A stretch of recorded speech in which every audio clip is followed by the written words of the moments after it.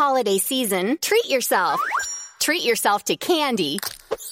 Celebrate the holiday season with the Holiday Crush. They've sprinkled candy with a holiday theme and fun-packed challenges every week for 5 whole weeks, finishing on January 4th. The more challenges you complete, the better your chances of unwrapping delicious rewards. So, are you ready to crush the holidays? Play the Holiday Crush now. Download it from the App Store, Google Play, or Windows Store for free. Terms and conditions apply.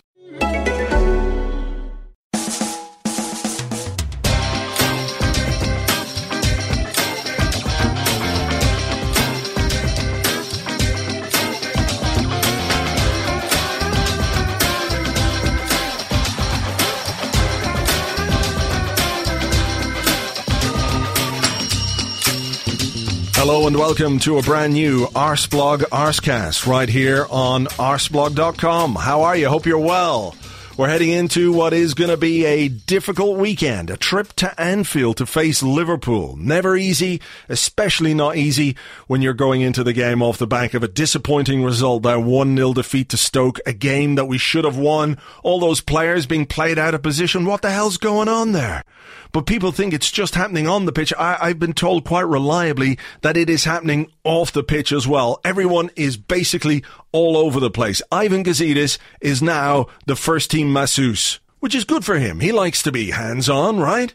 Boro Primorac is now the new chief financial controller. Vic Akers, the new international head of marketing, and Sir Chips Keswick is now literally head of chips. Potato man. There's also a new role for Josh Kroenke, who will be doing nothing in a very different way than he's been doing it in the past. I'm not quite sure of the details of that, but trust me, this is what's going on. The whole place is in a shambles, upside down, back to front, topsy-turvy, the whole lot. But anyway, this weekend, we face Liverpool, and it's really important that we get something from this game for 2 reasons. First reason is that after the game on Sunday, there's an interlull, right? So all the players are going to go off here, there, and everywhere, play international football for their countries, while we would have to face 2 weeks of, oh my God, it's all gone tits up this early introspection. I don't need that. You don't need that. Nobody needs that, which is why we need to get at least some kind of a result on Sunday at Anfield. Second reason, and I'm not quite sure why this is the second reason it's important to get something from the game on Sunday, but the transfer window takes place next week. Next Thursday, it closes at 11 p.m. on Thursday evening, and that's a different thing entirely.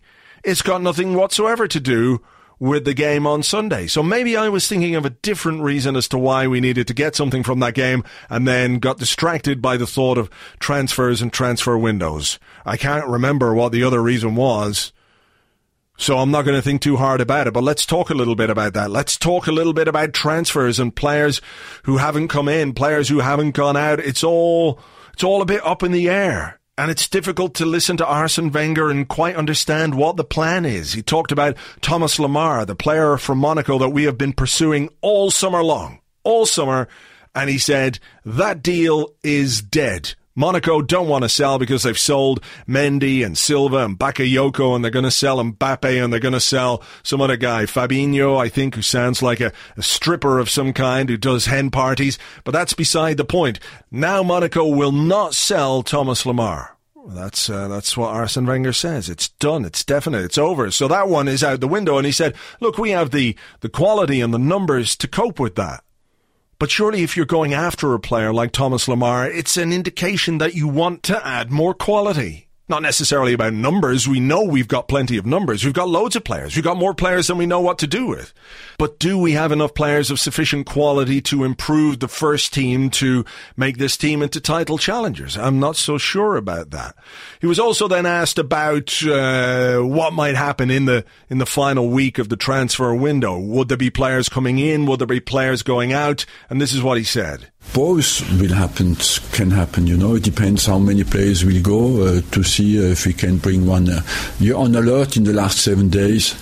I did like that, where he said both will and then corrected himself, both can happen, not making any promises there in that regard. Then almost said we look to bring one in, but didn't. And then said that we're going to be on alert for the last 7 days of the transfer window. Personally, I am not expecting anything to happen.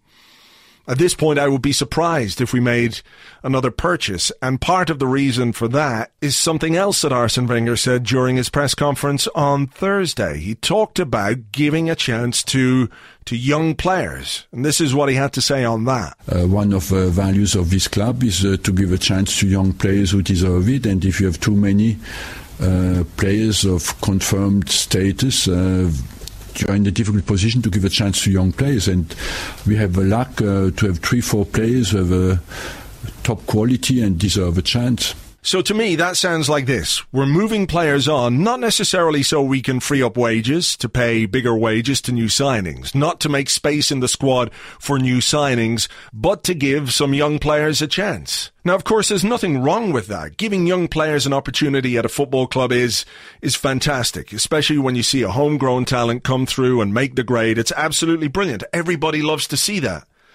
But I think in this instance, it is a bit ambitious to expect to keep most of the squad that couldn't do it last season, only add 2 players. We've only spent in total about £24 million, while others have been spending all over the place, to then try and make the difference with young players who, as talented as some of them might be, probably aren't anywhere near ready yet. The only one to me, and I watched all of pre-season, the only one to me who looks like he could step into this first team straight away is Reiss Nelson. 17 years of age, he's doing it in the under-23s, he's tearing up trees there, he looks completely and utterly at home, like he's ready to make the step up, like under-23 football is underneath him at this point. It's easy for him, so he's got to make the step up. But he's the only one, I think, from the youth system that could realistically make any impact on the first team squad this season. Do we have a central midfield player who's good enough to play 20, 25 games? No. Do we have a defender, a central defender, a wing-back who's ready to play 25, 30 games this season? No. We don't have a striker who can do it. So really the only one is Reiss Nelson. And if the plan is to clear the decks and then give 4 or 5 young players a chance, maybe we'll see the benefits of that in a couple of seasons. But in the very short term, it's a risk when the Premier League is becoming more and more competitive. Now, Arsene Wenger says a lot of stuff, and what he says is not always what he does. There is plenty of time between now and next Thursday to do business if we are minded to do business. If we're ready to put our hands in our pocket and spend money again. But I'm not convinced that we are.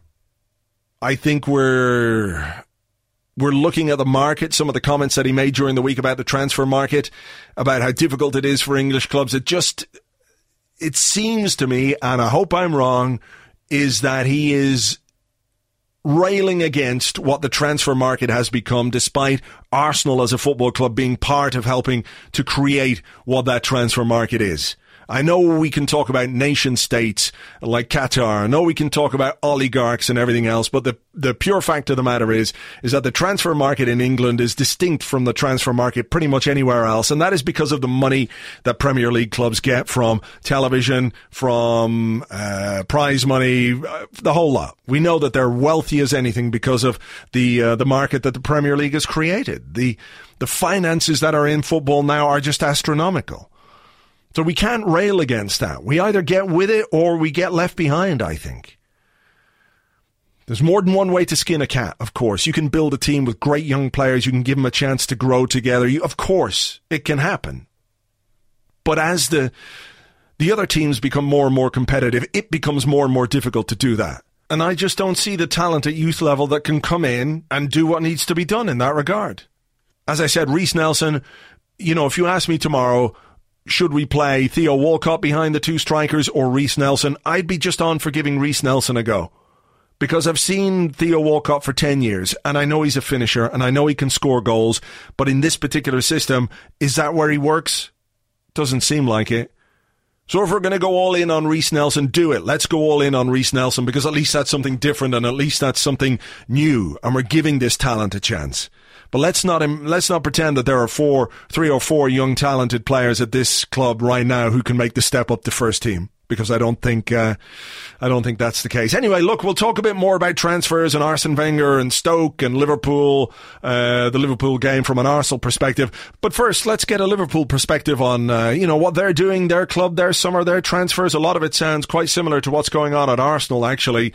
And joining me to discuss that, I'm delighted to welcome Neil Atkinson from the Anfield Wrap. Hi there. Hi, Andrew. How are you? I'm good, thanks. I want to ask you about Liverpool's summer. I know that during the summer there's a huge focus on transfers, and Arsenal fans are very much invested in that as well. But I kind of see some parallels between our summer and your summer in that you did some good business early on, but have struggled to get some deals over the line since. How are you viewing what's happened this summer and the overall transfer business Liverpool have done and tried to do, I guess? Well, they've tried to do is not the important part, because the important part will be done. But it seems quite clear that Liverpool are focused on, and have been focused on, a couple of players, to be honest with you. Van Dijk remains very live.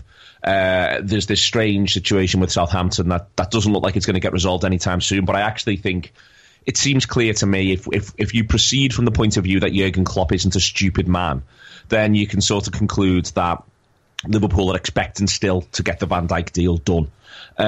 So at the minute, the transfer window feels very sort of 4 or 5 out of 10 for Liverpool. And I think in general, as football supporters, we can get too fixated on that. Your rivals, Spurs, last season probably had a 3 or 2 out of 10 window, where they got 3 players in and only really one of them was a success, and yet they added 17 points. Yeah. So it's important not to get too sort of, I think, if you've got a solid core, it's important not to get too carried away with that sort of stuff. But it's quite clear where Liverpool need to improve. We need another midfielder. We need a starting centre-back. We need a midfielder who's able to, I think, break the lines and give a couple of the other players a rest. And that's been brought into greater focus with Lallana's injury and the Coutinho situation. So I'm still hopeful that Liverpool find a way to get 2, maybe 3 players in. But we have a manager who is not prepared to compromise, and it is frustrating at times, because you are just sort of thinking you want the bodies. But then I've watched Liverpool managers compromise in the past, and if you're not careful, you can very quickly compromise yourself into mediocrity. So I don't think there's any sort of clear right answer to this. I think it's just a matter of hoping that Liverpool can find a way to get the business done that they need to. I'm sitting here listening to this, and it all you could just transpose Arsenal into this in many ways. A manager who's clearly very intelligent, but we too have had difficulties doing deals that we want to get done. Wenger at Arsenal has this almost omnipotent power because of his longevity there, and because of his importance, because the structures aren't there behind the scenes to really cope with modern football in a way, that he is the I guess the Wizard of Oz in a way at Arsenal in terms of football knowledge. He is the man in front of and behind the curtain. At Liverpool, we hear about this transfer committee. How much influence does Jurgen Klopp have over that? He's been very clear from the moment he comes in. He's got the final say, and I think that's very much what you can see. I think that by now Liverpool, under normal circumstances, and by that I mean non-Jurgen Klopp circumstances, they may well have gone to the transfer committee and said, well, we're struggling to bring in, our first choices, so who's beneath that? Whereas I do think it's Jurgen Klopp driven that it's not as clear as where's the second choice, where's the third choice. And I do actually think that if you were to be working for Liverpool's recruitment team, it would be a little bit demoralising, to be honest with you. That I'm sure they are scouting a lot of players. They're not just all sitting around looking at videos of Van Dijk and Keita and going their boss. They'll be out looking for footballers, looking to get deals done, looking to sort of create links and put the hard yards in that transfers do. And yet, so far, you've seen that the manager's only interested in those players. That said, I think it's probably fair to say Solanke is not, Jurgen Klopp's not watched him in the flesh 10 times before Liverpool have bought him. He'll have been brought in by a transfer committee, he'll have been shown videos, and they'll have said, right, we want to get him, and he'll have said, yeah, okay, go on.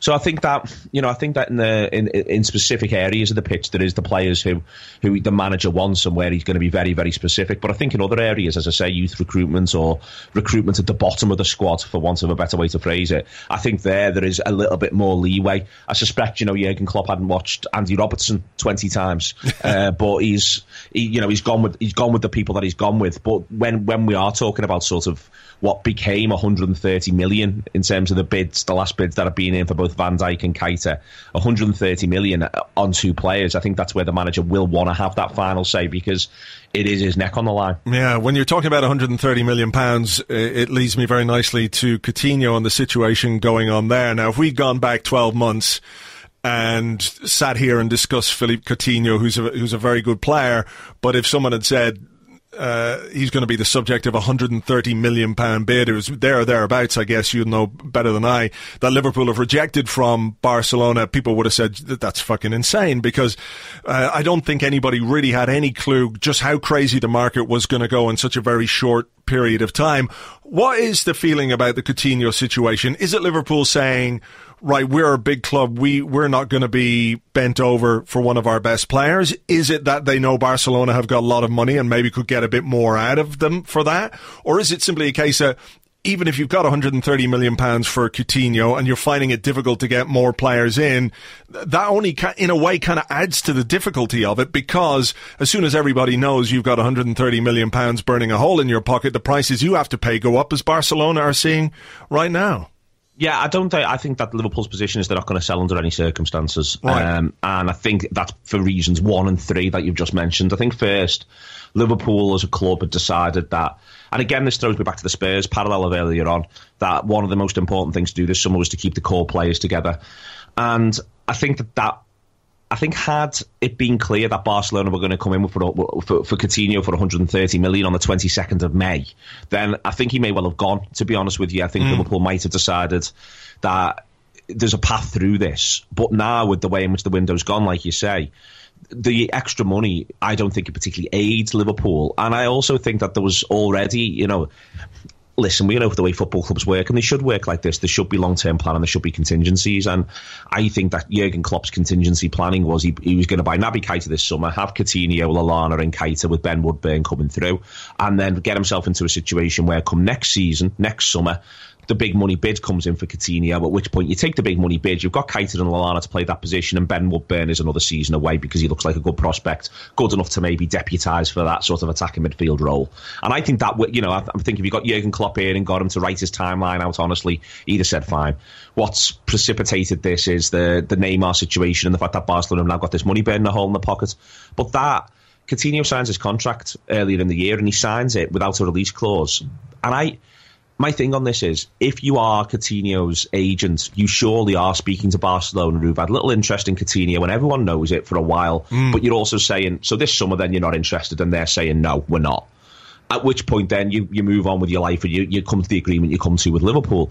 And it's that the situation has changed. And that's the frustration, I think, for Liverpool. And it's why, I think that, Liverpool don't want to... There is an element of wanting to act like a big club and act like, no, you can't take our best players. But listen, I think everybody sells. You look at every club, including Barcelona themselves. They've been forced to sell Neymar. But then that has a knock-on effect to Paris Saint-Germain. They've sold Matuidi. And they're looking to shift other players on now as well, supposedly, because they've got a wage bill issue. Yeah. My point is that everyone ends up selling at some point, and it shouldn't become some sort of cock measuring contest, because everybody has to sell.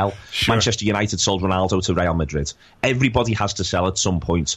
And so I think that Liverpool, had this been on the cards for the whole summer, I think, and also agreed earlier in the summer, then they may well have done it. But now, when they can't buy the players they want, in the context of a manager who has the players he wants and isn't that prepared to compromise and be flexible, then the actual right sporting decision is to say, no, we'll keep the player. And I think with Liverpool's ownership, because of what happened with Hicks and Gillette, there's a desire to be vigilant, and perhaps at times it could be over-vigilant around Liverpool's ownership. But in this instance, what they're maybe not being given sufficient credit for is they may actually just simply be making not a financial decision, but a sporting one. We're more likely to achieve our sporting aims this season, whether that's top 4, whether it's first, whether it's second, whether it's a proper run the Champions League. We're far more likely to do that with Philippe Coutinho than without him. Yeah. And I think that's why they've come to that decision. But, to go back to your very first point, we're talking here about 130 million for a lad who's never scored 20 league goals in a season.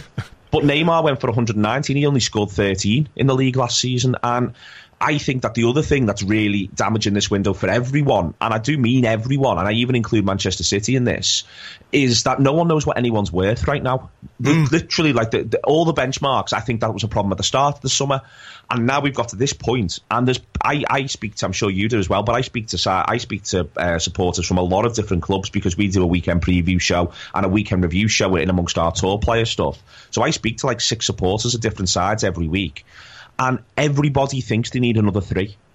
Everybody, with the exception maybe of Man City, who think they need another 1. Man United might need 1 or maybe 2. But everybody thinks they need another 3 minimum. Absolutely minimum up and down the country. So either everyone's bad at transfers, or this window's been a really difficult one for all clubs to negotiate. And yeah, you want your club to be the best at any aspect, and that includes recruitment because we know how important it is.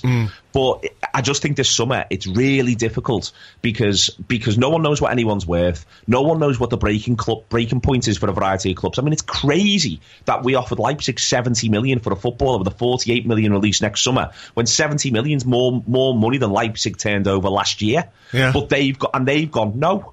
Just no. And we're going, but it's 70 million quid. And they're going, well, we're not selling them. We're not even negotiating with you at that level. And you're thinking, well, what does this take? But clubs now, it's such a strange situation. I think the actual end product of this will become that almost every player in Europe will have a release clause.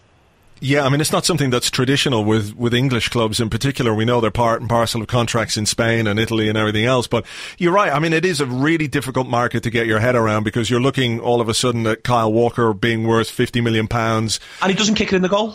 I mean, he doesn't even set people up. I mean, you look at his figures, his numbers from last season. I think Kyle Walker's a good player, but if you're in a scenario where he's 50 million quid, then and that was what was great about the Mendy negotiation at Monaco was that Monaco turned around and went, well, we think Mendy's better than Walker. And Man City had to sort of shrug their shoulders and go, yeah, you might be right about that. We've got to pay more. Yeah. And that, because no one knows what anyone's worth. But Monaco went, well, you set market value for a fullback with that lad. Well, we think our lad's better. So there you go. Yeah, I mean, there is the issue with English clubs as well, isn't there? Arsene Wenger has spoken about it a bit, how when English clubs come calling, the clubs across Europe put their prices up because of the money that English clubs have, that they've raked in from television, from broadcasting, from prize money. I think Arsenal took in £140 million from the Premier League, TV rights, domestic and international, all the prize money and everything else.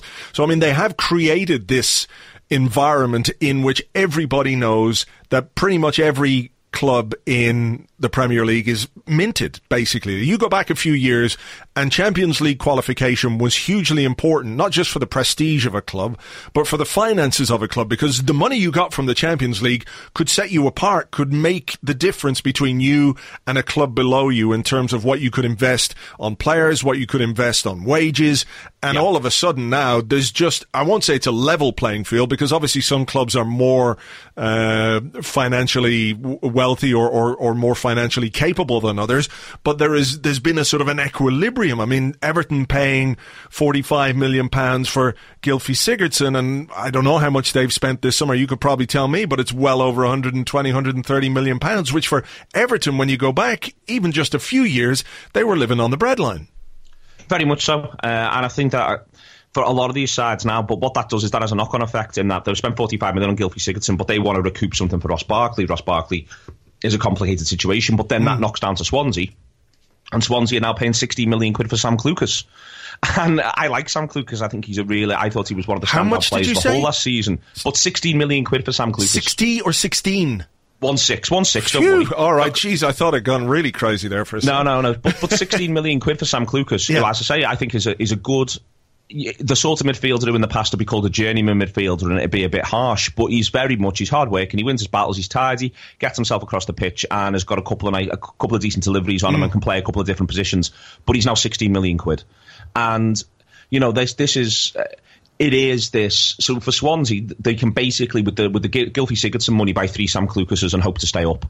And that's the gamble that they've taken. Whereas you look at West Brom, a 29-year-old centre-half, they get a bid of around 20 million quid and they knock it back because they think themselves staying in the Premier League will be financially more important. 20 million doesn't sufficiently box us off enough. It might be that Man City have got to come back with 30 million in order to be able to tempt them. When, I mean, I think Johnny Evans is far better player than people think he is.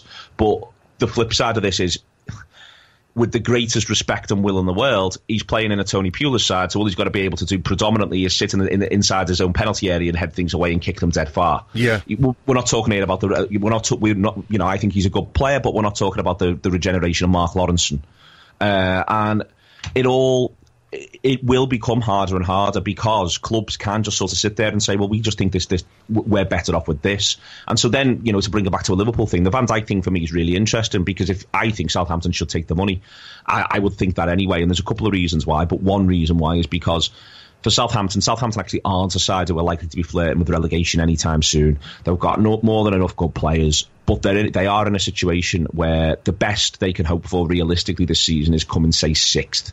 So Virgil van Dijk's probably the difference for Southampton between 8th or 9th or 6th. And that's not enough of a difference, if you see what I mean. If it was the difference between 18th and 10th, then I'd be able to go, well, you know what? No one wants to get relegated. Whereas I think that you can sort of make the case that, this is why I still think it'll happen, is that the rational point of view is that Southampton's board finally look at it and go, well, it's the difference between 9th and 6th, boys. It's not the difference between 18th and 10th. But the reason why that player is worth 60 million quid to Liverpool is Jurgen Klopp thinks that he's the difference possibly between 6th and 4th, or between 4th and 2nd, or 4th and 1st. And that is, when you're at that end of the scale, that's why you pay 60 million pounds for one footballer, because you think they will have that much of a profound difference. If Liverpool move up the league table 3 places because of Virgil van Dijk, they come first. Yeah. If Southampton keep Virgil van Dijk and finish 3 places higher, well, they come 6th. Let's move on just very quickly, talk a little bit about Liverpool and what's happening on the pitch. I watched your first game against Watford, and from a neutral point of view, it was entertaining. From a defensive point of view, you could see that Liverpool still have some issues, and look, I'm on board with that. I've watched Arsenal the last couple of games, so I know exactly what's going on there. I mean, would it be fair to say that what's happening at the back, I know you spoke about the need for someone like Naby Keita in midfield, but certainly defending is the big issue for Liverpool at this moment in time, and the goalkeeping issue as well. I know Mignolet is back in and has done well after a reasonably difficult period, but that seems to be an area in which Jurgen Klopp hasn't necessarily been able to affect the change perhaps as much as people would like. Yeah, I think that I think it's strange. I think playing centre half for Liverpool is no barrel of laughs because of the setup. Yeah. And I think that we can talk a lot about specific individuals within defence, but I think it'll either take a genuinely special centre-back and, to go back to Van Dijk, if he comes in, we'll see whether or not it's him. I don't necessarily think there's a one-man panacea to this. I think Liverpool are set up in a manner which will leave them exposed at times in games. And I think that there's a separate issue then around sort of the way in which set pieces are defended, and that's partially because Liverpool, again, the way in which the side that the manager picks, it's not very tall. Yeah. It's not as tall as you'd think. Liverpool are not, and you could see that difference in that Watford game, especially because they're huge. They're the biggest, heaviest team in the country. They're an absolutely enormous set of lads. So, yeah, what I'm saying here is, I suppose, that there is individual questions and individual mistakes, but then there's also setup and the extent to which players are left exposed. And I think that Liverpool can defend a little bit better, and it's worth remembering that Liverpool conceded 42 goals last season. The eventual champions conceded 33, so that's a 9-goal difference. It's not. Liverpool didn't concede 55; they conceded 42. So Liverpool have also kept 5 clean sheets in the last 6 Premier League games. Going back into last season as well. So at times we can overstate this because it looks panicked, and because the way Liverpool play, and I was at the game last night against Hoffenheim, the way Liverpool play, it does not afford anyone any degree of security, both on the pitch or in the crowd. And that's a really interesting thing. So I haven't watched, Rafa Benitez's European sides. Liverpool went through against Hoffenheim 6-3 on aggregate.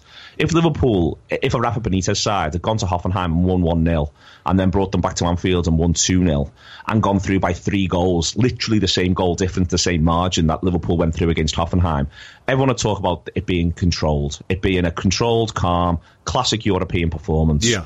Well, we've gone through by a margin there of 3 goals, but everything about it felt hectic and like a whirling dervish.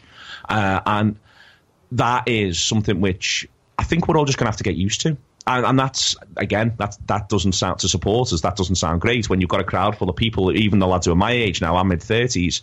I grew up watching Houllier and Benitez, both domestically and in Europe, where it's fair to say to differing degrees, but the first aim was you ensure that you don't concede, certainly away from home. And then you've got, and those who are older than me, Fagan and Paisley. And again, you make sure you win your battles, you're responsible. The midfield is an area that you control the game from, and you go from there. The football played by, firstly, Brendan Rodgers and now Jurgen Klopp, it makes the pitch bigger, it's more hectic.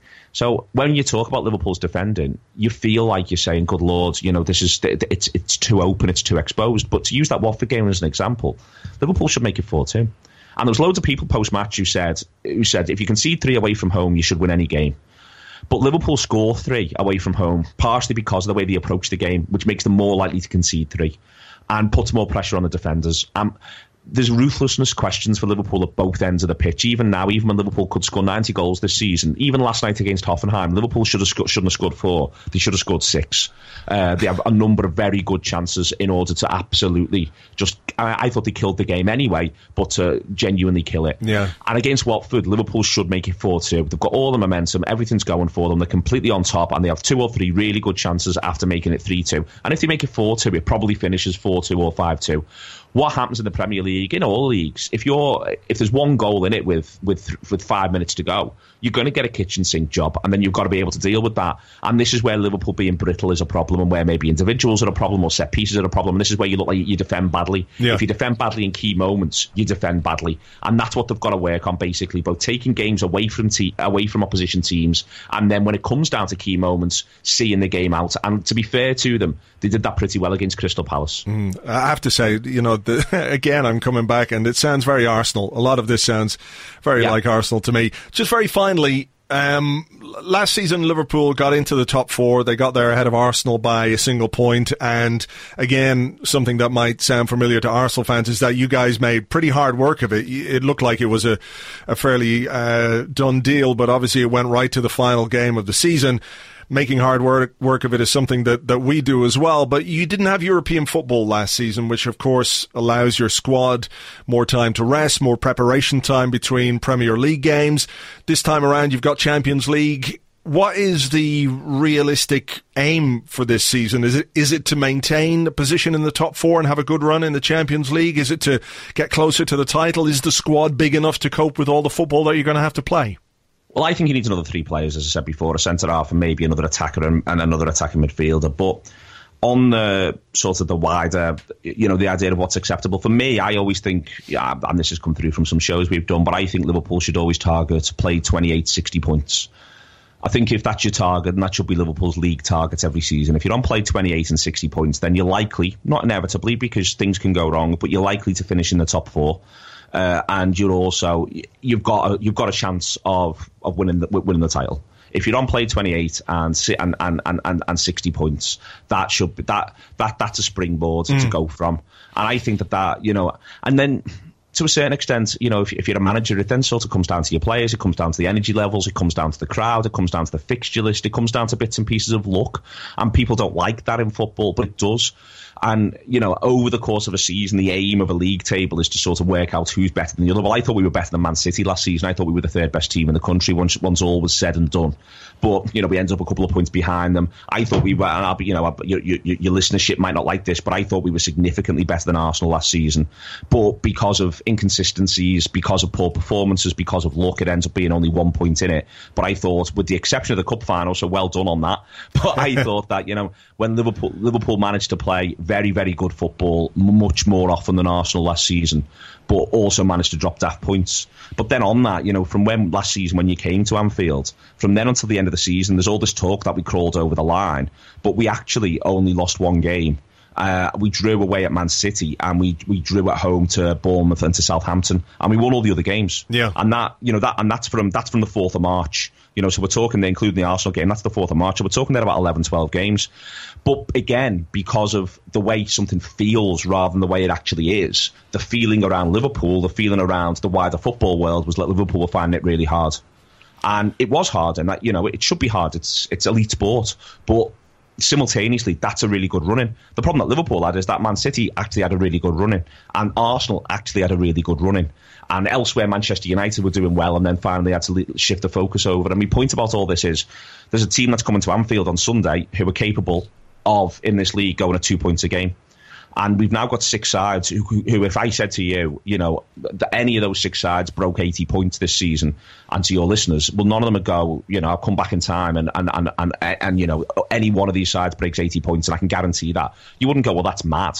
You go, yeah, I can see how that happens. And so what all this comes down to now is they're the fine margins. So when you're sort of talking about ambitions, I think that, I want to see Liverpool challenge for the title. I want to see them have a proper European run. I think we're capable of that. I think we're capable of beating anyone home or away. And I mean anyone. I include Real Madrid. I could see us getting a result in the Bernabeu. I could also see us getting done 5-2 in the Bernabeu. But I could see us getting a result in the Bernabeu. And that's sort of what you can ask for. The extra games are going to make it harder, but you can't moan about the reward.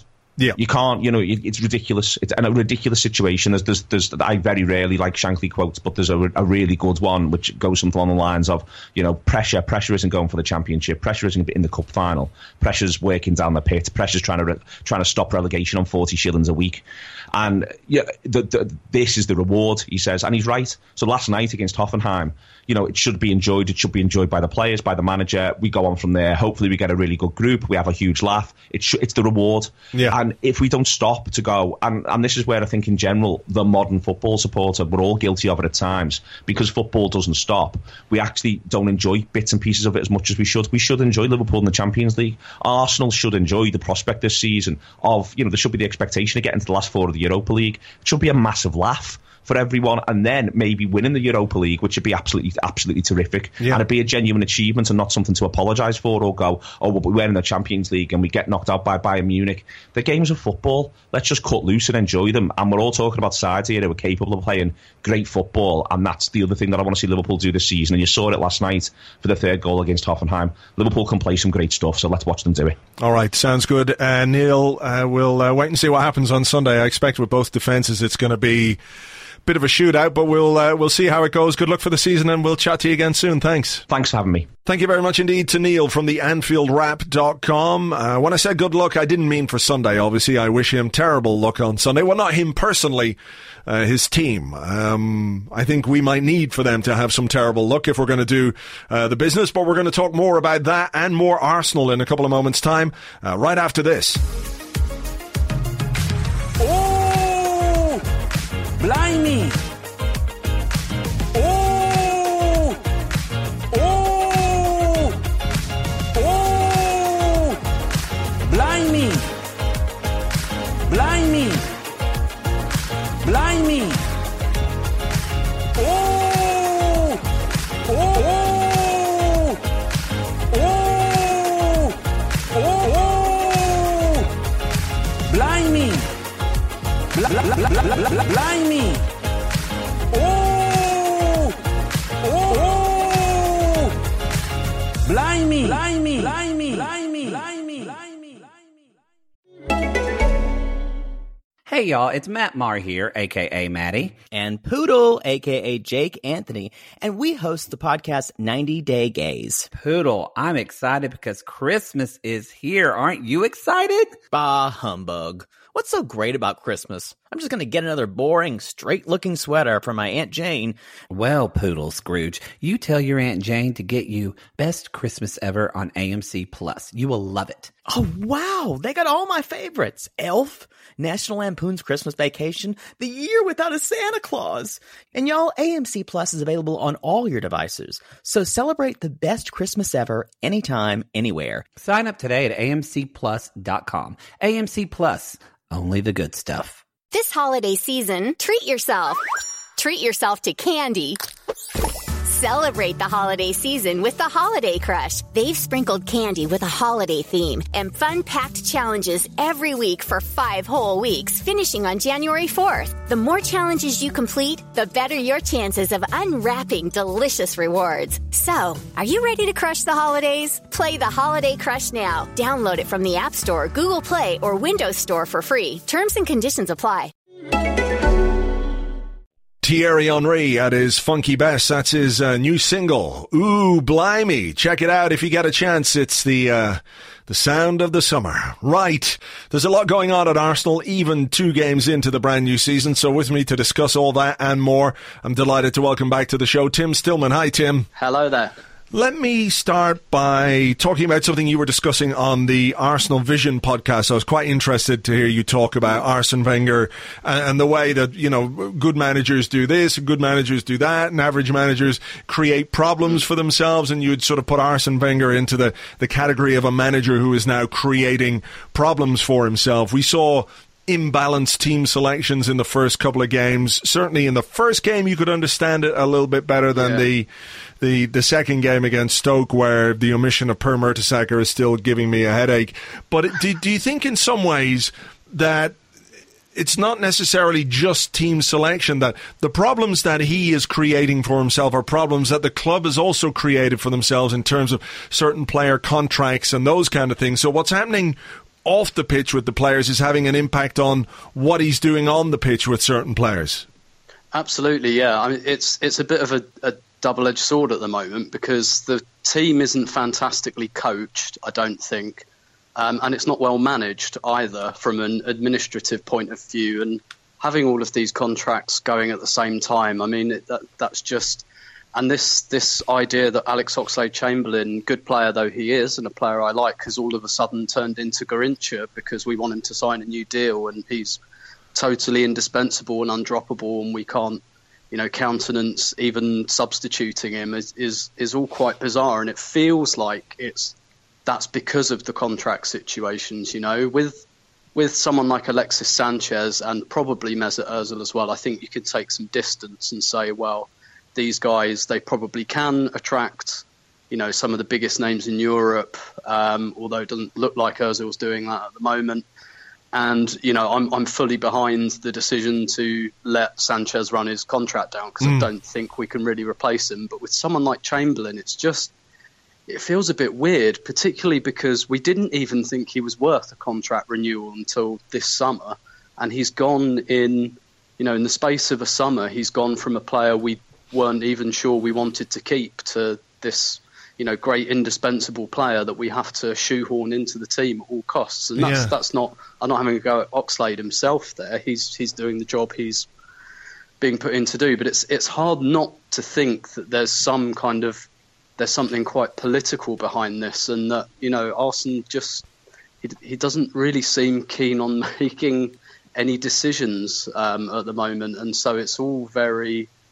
Yeah, and so, like I said, he's kind of causing problems for us tactically that I just don't think are necessary at the moment, because we're not injury hit, and it's difficult to reconcile what he's doing at the moment. And I think with Arsene, it's weird because all at once he gets too much disrespect because he's been here for so long, and you know what it's like if you're in a relationship with someone for a long time, you know.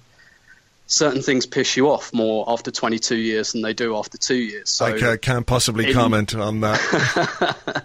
So in one respect, he gets too much disrespect. But in another respect, he still has a lot of reverence, I think. So when he makes these bizarre decisions, which for me are becoming increasingly difficult to reconcile, and maybe he's got some grand sophisticated plan that I can't decipher, which I'm willing to accept if someone's got some theories, and then when he says stuff like, I put Theo Walcott on to blast crosses into Giroud, and there's quite a lot of whataboutery goes on, and we try, because it's Arsene Wenger and he has this great track record and this great reverence, we try and think, well, no, there must be something behind this, and oh yeah, he just says stuff after we lose, ignore him. Yeah. And I don't know, it's becoming... Over the last few months, I've started to kind of come around to the idea that maybe he's just not doing a very good job, and he doesn't know what he's doing as much as he used to. Yeah. And that there's a lack of clarity there, and that there isn't this great big plan that we just can't perceive. You know, I think the Oxlade-Chamberlain situation really sums it up in a way, because he has spoken countless times about, even towards the end of last season, he said, you know, it would do us big damage if Oxlade-Chamberlain left. And it got to the point with him that his his representatives were leaking stuff to the papers to say that they haven't had a contract offer for him to turn down, and even if they got one, then he wouldn't be interested in signing it because he feels undervalued. Now he's talking about him being, you know, someone he might want to build his team around to an extent. That you know, in 6 months he's gone from not offering him a contract to saying he's indispensable to saying that he's going to be one of the big English players in the future. And I can't get my head around it. If that's the way you think about Oxlade-Chamberlain, you tie him down to a new deal 18 months ago. You don't leave it till he's got 12 months left on his contract. Now, we believe, or we understand, that there was supposed to be a meeting between Oxlade-Chamberlain and Arsene Wenger and Ivan Gazidis, and I assume his agents, was going to take place on Thursday of this week. I mean, we won't know what's happened in that, but if, as seems likely, he is unwilling to sign a new deal because he's not... it's not a money thing. It's about where he's going to play. It's about how often he's going to play there. If he's refused that, let's say in that meeting, this is the crunch meeting, I'm guessing, because you know, it's got to the point where it's now or never with the transfer window coming to a close. If he doesn't want to sign a new deal, I mean, what do the club do? I mean, do they play him on Sunday against Liverpool? Do they count on his professionalism in that regard? Or, you know, can the club afford to lose a player like Oxlade-Chamberlain for free in the same way that they can lose a player like Alexis Sanchez or Mesut Ozil? No, I don't think so. It's really, really odd. I mean, it should have been sorted quite a long time ago. But and again, not to declare open season on Oxlade-Chamberlain player at all. No, only at Arsenal is, you know, I'm doing Chamberlain a disservice by calling him a squad player. He's probably a bit more than that. He's kind of a high-level utility player, probably similar to Giroud. Not quite in the first starting 11, but probably in the 12 or 13. But only at Arsenal does, like, the idea of churning your squad players seem to generate such fear. You know, this is just what happens normally. And, you know, it just looks to me like Alex Oxlade-Chamberlain and Arsenal has come to a natural end. They're both at cross purposes now. Yeah. He wants to play in central midfield, which is fine if that's what he thinks that he wants, and that's where he thinks he wants to try and establish his career at his age. I'm perfectly fine with that. And if Arsene Wenger rates him half as much as he says, then, you know, play him in the position that he thinks he wants to play in. But if he doesn't think, which he clearly doesn't, he doesn't think he's going to be a central midfielder, then we're just at cross purposes and it's come to a natural end, and you say thank you very much. You take the money that's on offer and you go and replace. This is just that's just normal business. That is normal squad churn. It's not Alexis Sanchez, who got 30 goals and 14 assists last season and who we can't, coming into his peak years, and that we can't really replace. It's a high level squad player, and if we find that so difficult to replace, then what are we going to do, you know, next summer when there's going to be 3 first team players potentially going on Bosman's in a World Cup year with nothing coming in? I mean, it just, like I say, it's difficult to reconcile that there's any kind of plan and that we're not just making this up as we go along. It kind of, Arsenal for the last couple of years has felt like, to me, a shopping trolley kind of slowly rolling down a hill towards a dual carriageway, and everyone's just closing their eyes and hoping that it doesn't collide with a lorry. Yeah. It just doesn't feel like there's a cogent plan tactically with the squad, and you know, with all due respect, being bent over by Alex Oxlade-Chamberlain is not a fantastic look for Arsenal. No, I mean, I think the key word that you used there was normal. And I don't think Arsenal really is a normal football club. Not that football clubs are the bastion or the beacon of normality in any sense, in business or sport or just general life. They're these kind of bizarre worlds unto themselves. But Arsenal's is certainly a strange world. And, you know, when you have that conversation with Arsenal fans about, you know, if you say something on Twitter like, yeah, I'd take 35 million for Chamberlain from Chelsea, and everyone goes, no, how can you countenance this? Well, you know what? It's almost like a Stockholm syndrome. We've become so inured to the idea that we could replace someone like that. Yeah, no, I think part of it stems from the lack of faith that £35 million will be reinvested. If you were to say to somebody, take £35 million for Oxlade-Chamberlain, I can understand why there would be reservations, because people will say, well, what are we going to do with that £35 million? If you said, take £35 million for Oxlade-Chamberlain and we are definitely going to reinvest that money and maybe a little bit more in a player who can do more than what Oxlade-Chamberlain has done for the team over the last 7 seasons, then I think people will be much more on board with that. I think the Chelsea thing has an impact as well. But I mean, when we look at the overall picture, next summer Arsenal have 9 players, some of them fringe members of the first team squad, it has to be said, but there are 9 players out of contract in 2018 and a further 8 players out of contract in 2019. How do we tally the things? Because people will say on the one hand, look, Arsenal find it difficult to get rid of players because they give them long contracts on good wages and their players are just going to sit around and see out their contracts because why would you move to work more and get paid less?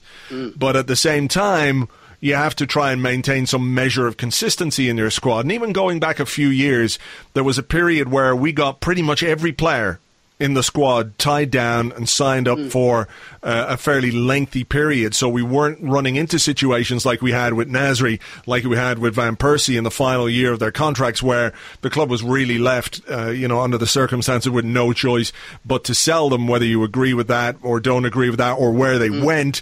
That was really the situation. And now we're heading towards something that's basically the opposite. Yeah. I mean, it's on one hand you can argue that's just the natural cycle of things. For example, Spurs at the moment are in a great position with contracts, but in 2 years, a lot of those players will be knocking on the door again, and they might be in a similar scenario. But the kind of thing is as well as how many of them feed into one another. So, we're going to be sitting down with a player like Aaron Ramsey, and Ramsey's going to be looking around and going, well, why would I commit if, like, next summer, the door opens and all these players rush out? Why would I commit? And then that creates reticence with other players that you want to stay on 2 to 3 years, particularly guys, like Ramsey, who's about 25 now, who's going to be his next contract, who's going to be dealing with his peak years, and particularly. He might not necessarily fit into the Arsenal team right now as much as we'd all like to, but if we lose Mesut Ozil, I bet he would. And, that kind of future-proofing becomes really, really difficult. And to an extent, this is kind of just the world we live in with contracts, where pretty much every 2 years they're up for renewal. But it is very, very worrying. It does feel like an iceberg. And that's why, for me, selling someone like Chamberlain just makes a lot of sense to do that now and get that money now and spread some of the pain rather than having this summer where we don't do a lot and then give ourselves loads to do next summer when it's going to be a World Cup year, when we're going to lose players on freeze, big players as well. And it just makes sense to try and spread some of that workload to me. I just feel like, next summer, it feels like an iceberg is coming a little bit, and I don't have an awful lot of faith that the club are planning for this. It just looks like they're going day to day at the moment. Yeah, Ramsey is going to be 27 in December, so the next contract he signs is going to be the last big contract of his career, really. So that's going to be one that he's going to have to consider. Just one final thing before we move on from Oxlade-Chamberlain. It's just Arsene Wenger, when he was talking about him at the press conference, he said, we've invested a lot of time and money and confidence and money into players like Alex Chamberlain. He said, for me, they have a responsibility for the future of this club. It's almost like trying to guilt trip him into signing a new deal, and if that's what you're resorting to in public, you have to wonder what's going on behind the scenes. But let me ask you another question. He also was asked about rumours, and I know this time of year is replete with rumours, but Shkodran Mustafi has been linked with Inter Milan and Juventus, and he was asked about it in his press conference. Now, if we take what he says about Alexis Sanchez at face value, I want him to stay. He is going to stay. He's been down the line straight on that. Alex Oxlade-Chamberlain, I want him to stay at the club. We want to build around Oxlade-Chamberlain. With Mustafi, he was a bit more like, well, stuff happens in the last 7 days of the window. It happens quite quickly, so you have to make decisions, etc., etc. What does that say about what he thinks about Mustafi, a player that he spent and the club spent £35 million on last summer, just less than 12 months ago? it does seem very, very strange, doesn't it? Unless something has happened behind the scenes that we're not privy to, which seems likely if there's any legs in this. But I mean, and that must have developed very, very quickly, because we only sold Gabriel less than a week ago. So all of that, if that is indeed the case, which it does kind of seem that there are legs on this story, must have developed very quickly, and we can only guess as to how. But what interests me quite a lot is a lot of these players that, from the information we have been bought via the Stats DNA software. Wenger, he's a bit of a hoarder with footballers. Recently, he likes to hang on to players for probably too long. But some of the guys he's bought through Stats, or that have been bought through the Stats DNA thing, he seems quite fond of jettisoning. Gabriel's gone in 2.5 years. There's rumours that he was open to letting El Neni go. There's now rumours that he's open to let Mustafi go. He bought Xhaka and still doesn't really seem to know what to do with him. Yeah. Don't know how much it was involved in buying Kolasinac, but I just can't imagine that when they sat down with Kolasinac, they said, our vision for you next year is to play centre half alongside the other left back. I just can't imagine that was what was said. So it seems like something quite odd is going on behind the scenes. It feels like, and we're speculating, which is always dangerous, but it kind of feels like not everyone is on the same page, and it almost feels to me like Wenger's making a bit of a point with some of these signings, because some of the guys he's kept around for such a long time, and then some of the more recent buys who to me have all looked fairly decent. I don't think we've bought a uniformly bad footballer for some time now. Yeah. We bought players that we don't know what to do with and that haven't fitted in, but I don't think we haven't bought anyone like Shamak, who I've just thought, my God, he's terrible. Or Silvestri, yeah. So it just, I don't know, it just feels very, very weird. As if there are power struggles, almost. Yeah, it does feel a little bit like that, and therefore you just say, you ask yourself, if that is indeed the case, then why the contract from both sides? Really, why would the club want to keep him, and why would he want to stay if that is indeed the case? It all feels very strange. Yeah, it does. Or indeed, if the power struggle has seen one man come on top, what if the man who was at the wrong end of that seems quite happy to stay as well? That there must be people who, if there was this issue at board level, for example, where some of them wanted him to stay and some of them didn't want him to stay, the ones who didn't want him to stay are now just, well, okay. Yeah, just taking the money, basically. Yeah, exactly. Yeah. Exactly. And, I don't think that's necessarily healthy, particularly if people in key positions are not going to work together as well as they should. I'm not saying that anyone is out to nobble the other one or to do damage to the other one, but, you could look at certain decisions that have been made over the course of the summer where perhaps the influence of one man has usurped the influence of another. And, I don't think it is necessarily healthy. I've thought that about some of the appointments as well. I have wondered, how much it was Arsenal's decision, or, quote, Arsenal and the club's decision, as a kind of, look, if you're getting this new contract, you're going to take some of the medicine. I did think the Jens Lehmann one was really, really interesting because, we all hear that Colney is this creche and it's too comfortable. And then to bring in the guy who is probably the most assertive and possibly even most divisive player Wenger's ever had on the training ground. Yeah. I don't know, that feels a little bit pointed to me. I don't know if that's Arsene recognising that, then fine. But I don't know. It just feels a bit to me like, right now we're going to get an ex-player as a coach, and we're going to get like the biggest bastard you ever managed. I don't know. Maybe I'm reading too much into it, but that felt again a bit like a statement. Yeah, I mean, again, it seems to me that Wenger would have final say over who he has or who he adds to his coaching staff. And I think that probably is true if you go down a little bit as well, and maybe look at the academy appointment. I think that his power came out on top there.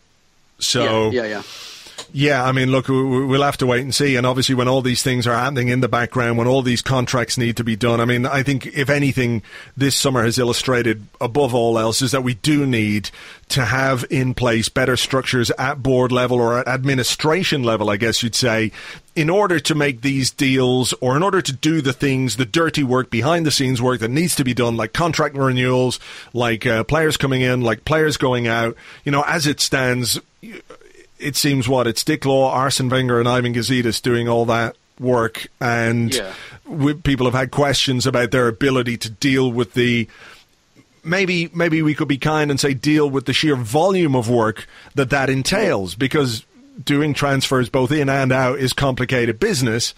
And I think we've seen again that we're not necessarily on top of it the way that we should be.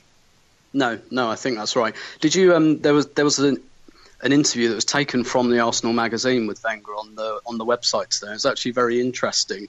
He wasn't talking so much about that side of the club, but he was talking about all the information he receives from data analysts and video scouts and stuff like that. And I think the question was something like, how's the game changed since you became a manager? And he was kind of implying, he was saying, I get all this information about the players' heart rates and, like the most finite detail, and I have to take all of this information in. And I don't know, it felt like he was hinting that, it was almost too much, too many cooks spoiling the broth kind of thing. Yeah. It was quite an interesting quote, actually. You could take it either way. He could have been saying it as a good thing, or just as an example of a harmless example of how the game's developed. But again, it kind of felt like he was making a point. The other thing that struck me when he was speaking at his press conference on Thursday, and I spoke about it in the first part of the show, was how he talked about how incomings and outcomings, he said, will happen, then corrected himself and said can happen. But he spoke about the need to respect the values of the club, and part of the values of the club was to give young players a chance. And he said, we've got 3 or 4 young players coming through who deserve a chance. And I was racking my brains to try and think of who those 4 players were. And the only one that really stands out for me is Reece Nelson, the one who looks close to being ready for first team football, and by that I mean some Europa League, I mean some EFL or League Cup, whatever the hell it's called now, the Carabao Cup. He's the only one that really stands out for me. But it also struck me that perhaps the club's philosophy or plan, if there is one, and I know we've been talking about how hard it is to see whether there's a plan or not, is to clear the decks and to give those young players a chance rather than buy. Yeah, I mean, that would make some sense if we weren't so intent on holding on to players like Jack Wilshere and Alex Oxlade-Chamberlain. It's a weird thing to say that, on one hand, Chamberlain's like indispensable, we must keep him.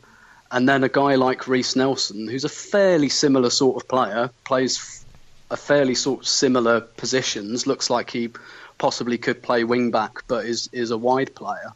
I mean, that just doesn't reconcile at all. And this is kind of what I was talking about earlier. We sometimes scratch our heads with some of Wenger's comments and some of his decisions and think, oh, why is he saying that? Is that, is that pointed? Is that code for something? And like I said, I'm just coming around to the idea that he's just talking crap, to be quite honest.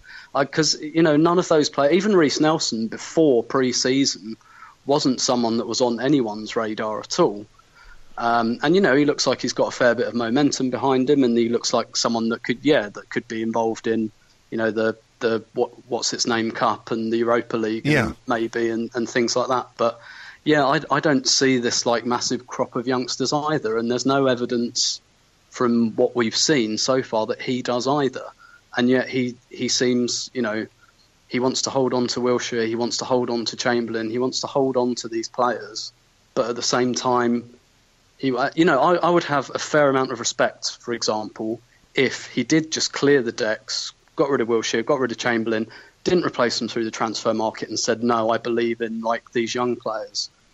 You know, a bit like the whole like Project Youth thing on the stadium in the stadium years. You know, you can argue about whether that was a good decision, whether that was the right way to go about it.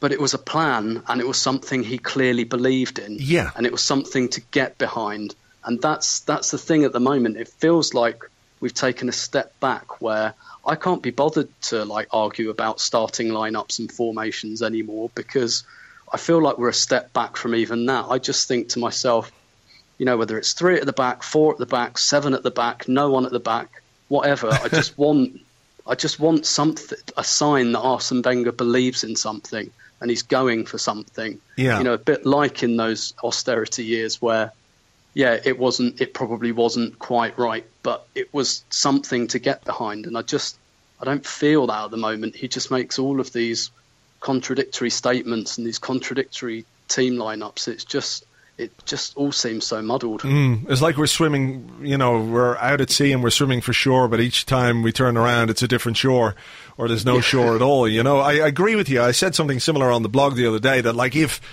we just said, fuck the transfer window, let's go all in on some really talented youths, then fine. I'd be on board with that, because at least it is something clear. There's a vision for it, whether it works or not. I would have my doubts, obviously, but you know, at least it would be something. Whereas we're playing this, it's like we're playing 3 or 4 different instruments all at the same time. You know, it's hard to get your head around what we're going to do. But obviously, a week to go before the end of the transfer window. Do you expect any further arrivals? I haven't got a clue. Right. What's your gut feeling? I mean, seriously, my gut feeling is no. Obviously I'd like to be wrong, but my gut feeling is that no, there won't be any more. Yeah, same with me. I don't think there will be any. If there are, it's going to be like, you know, Nacho Monreal style transfer that no one knew anything about until 6 p.m. on deadline day. I can't see. Mesut Ozil style transfer, indeed. Well, yeah. I don't think we'll go that big, personally. But no, I don't think anyone will come in. He seems very wedded to this idea that everyone has to go before he can buy, which again I don't really understand, because if you're willing to sink the cost of Alex Oxlade-Chamberlain on a free, it strikes me as slightly inconsistent to then start quoting economics and saying we can't possibly buy again until we sell. It's again a weird, muddled attitude. I don't think there will be. I would really, really like a central midfielder. I think we haven't cracked that area of the pitch, and we've got a lot of decent players there, but perhaps not, you know, that real reference player to knit things together. Yeah. But I'm not sure I see it. No, I think everyone eventually will go. I think Gibbs and Debussy and Perez, they'll all probably go on deadline day, and that will be it. Yeah. Yeah, I think we need that central midfielder too, particularly as I think sooner rather than later we are going to go back to a back 4. And in order to really get the best out of the players that we have in this side, I think we need that presence in midfield and in a midfield 3. So, I'd love to see it, but I'm not necessarily confident. But look, we can discuss that on a podcast in the future. Now, we're playing Liverpool this weekend. They had a good win in midweek against Hoffenheim. Attack-wise, they look very good. They've got some very exciting players, some dangerous players, as we know. They beat us twice last season. Anfield is a place where I feel we have, since that 5-1, got a bit of a psychological issue with that place.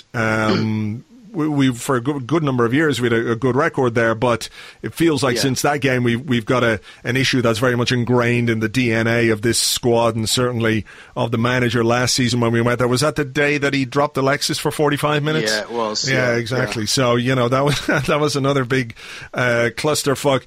It feels to me like this could be something of a shootout, but with Laurent Koscielny back, with Alexis Sanchez back, are you expecting to see a more balanced team for the Liverpool game than we did for the Stoke game, for example? You know, the 3 actual centre halves, even if one of them is Nacho Monreal, Kolasinac over on the left-hand side, and one of Oxlade-Chamberlain and Bellerin, for me, Bellerin on the right-hand side.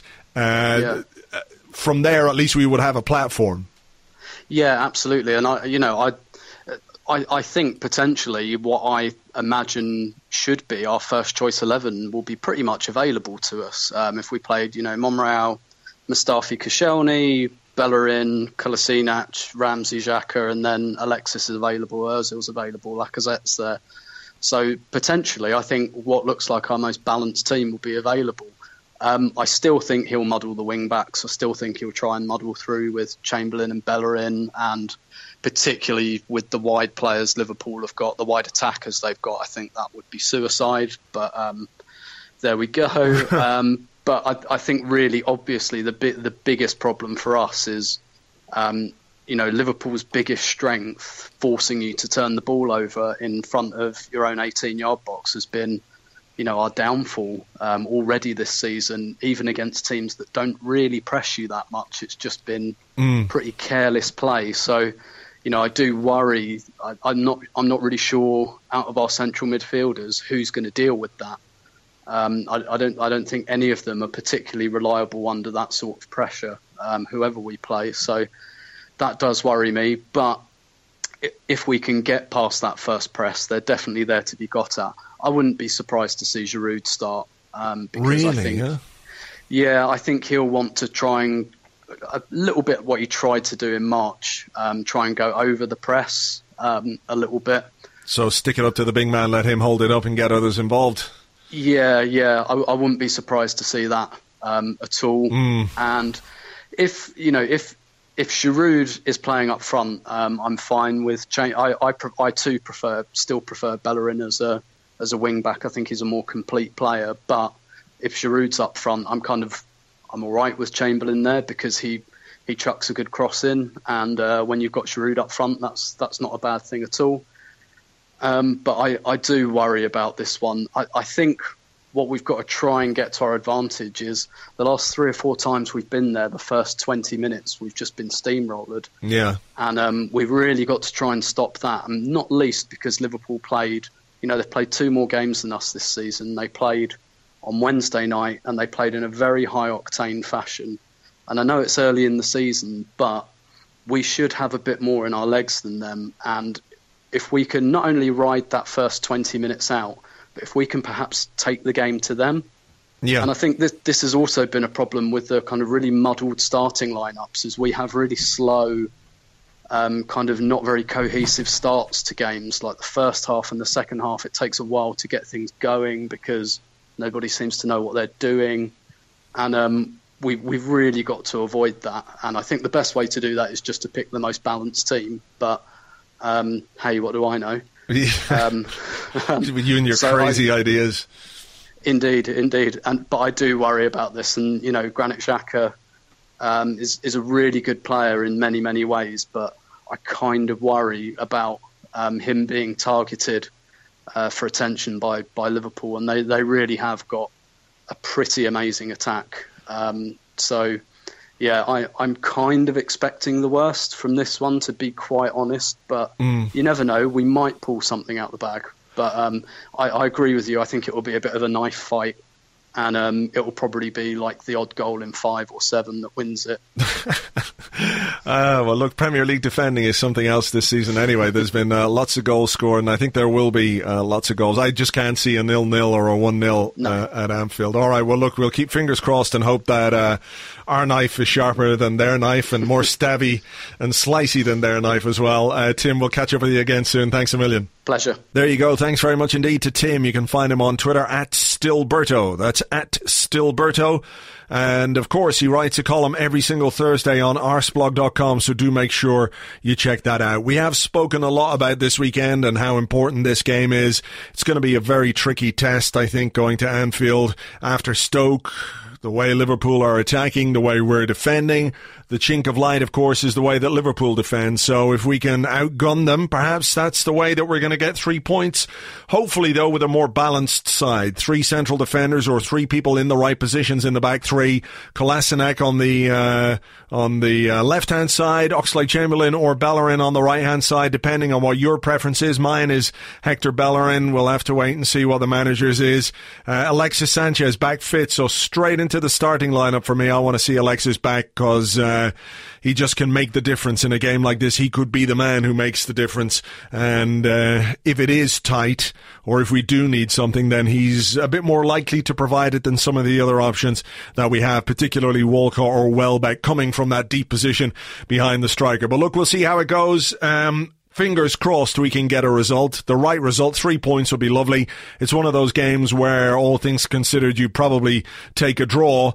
It has been a difficult ground for us to go to in recent years, so I think I would take a point, but obviously would love all 3. James and I will be here on Monday. We'll be reviewing what happens at Anfield in the Arscast Extra. Thank you as ever for listening. Do remember to subscribe, whatever your favourite podcasting app is. Just subscribe to the podcast. Your reviews on iTunes, as ever, are very, very welcome indeed.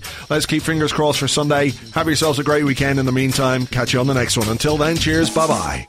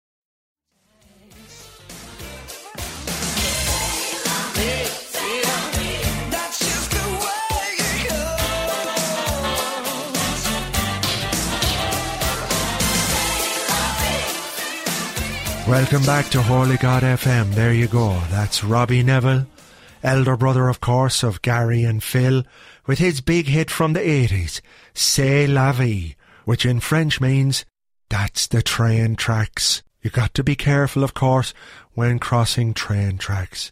We have an email here from a listener who says, Dear Holy God FM, I'm in a real quandary when it comes to work.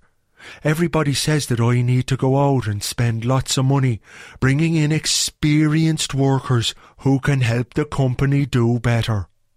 Personally, though, I think I should give the jobs to some apprentices who are super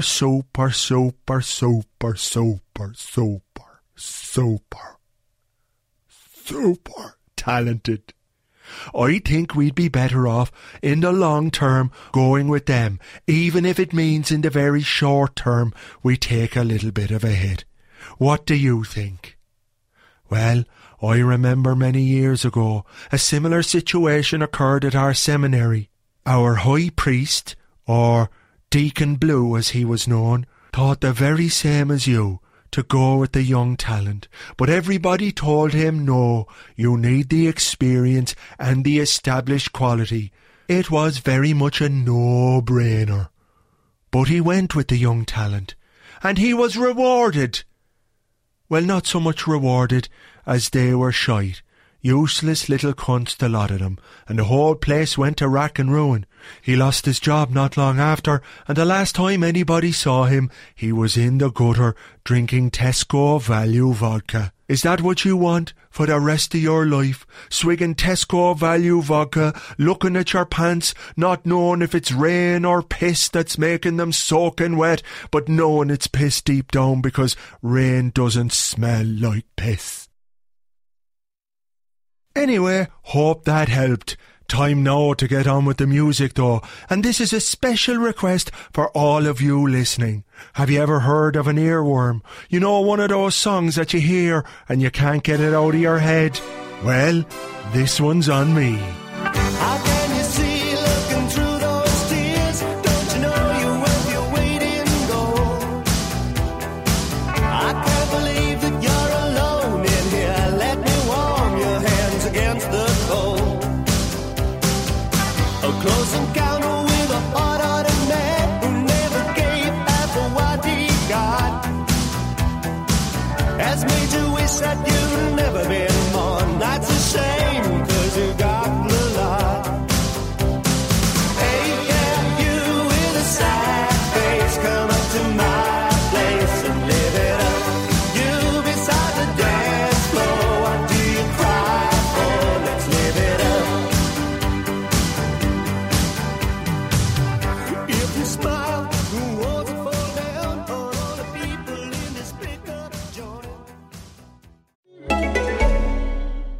This holiday season, treat yourself.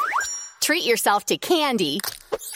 Celebrate the holiday season with the Holiday Crush. They've sprinkled candy with a holiday theme and fun-packed challenges every week for 5 whole weeks, finishing on January 4th. The more challenges you complete, the better your chances of unwrapping delicious rewards. So, are you ready to crush the holidays? Play the Holiday Crush now. Download it from the App Store, Google Play, or Windows Store for free. Terms and conditions apply.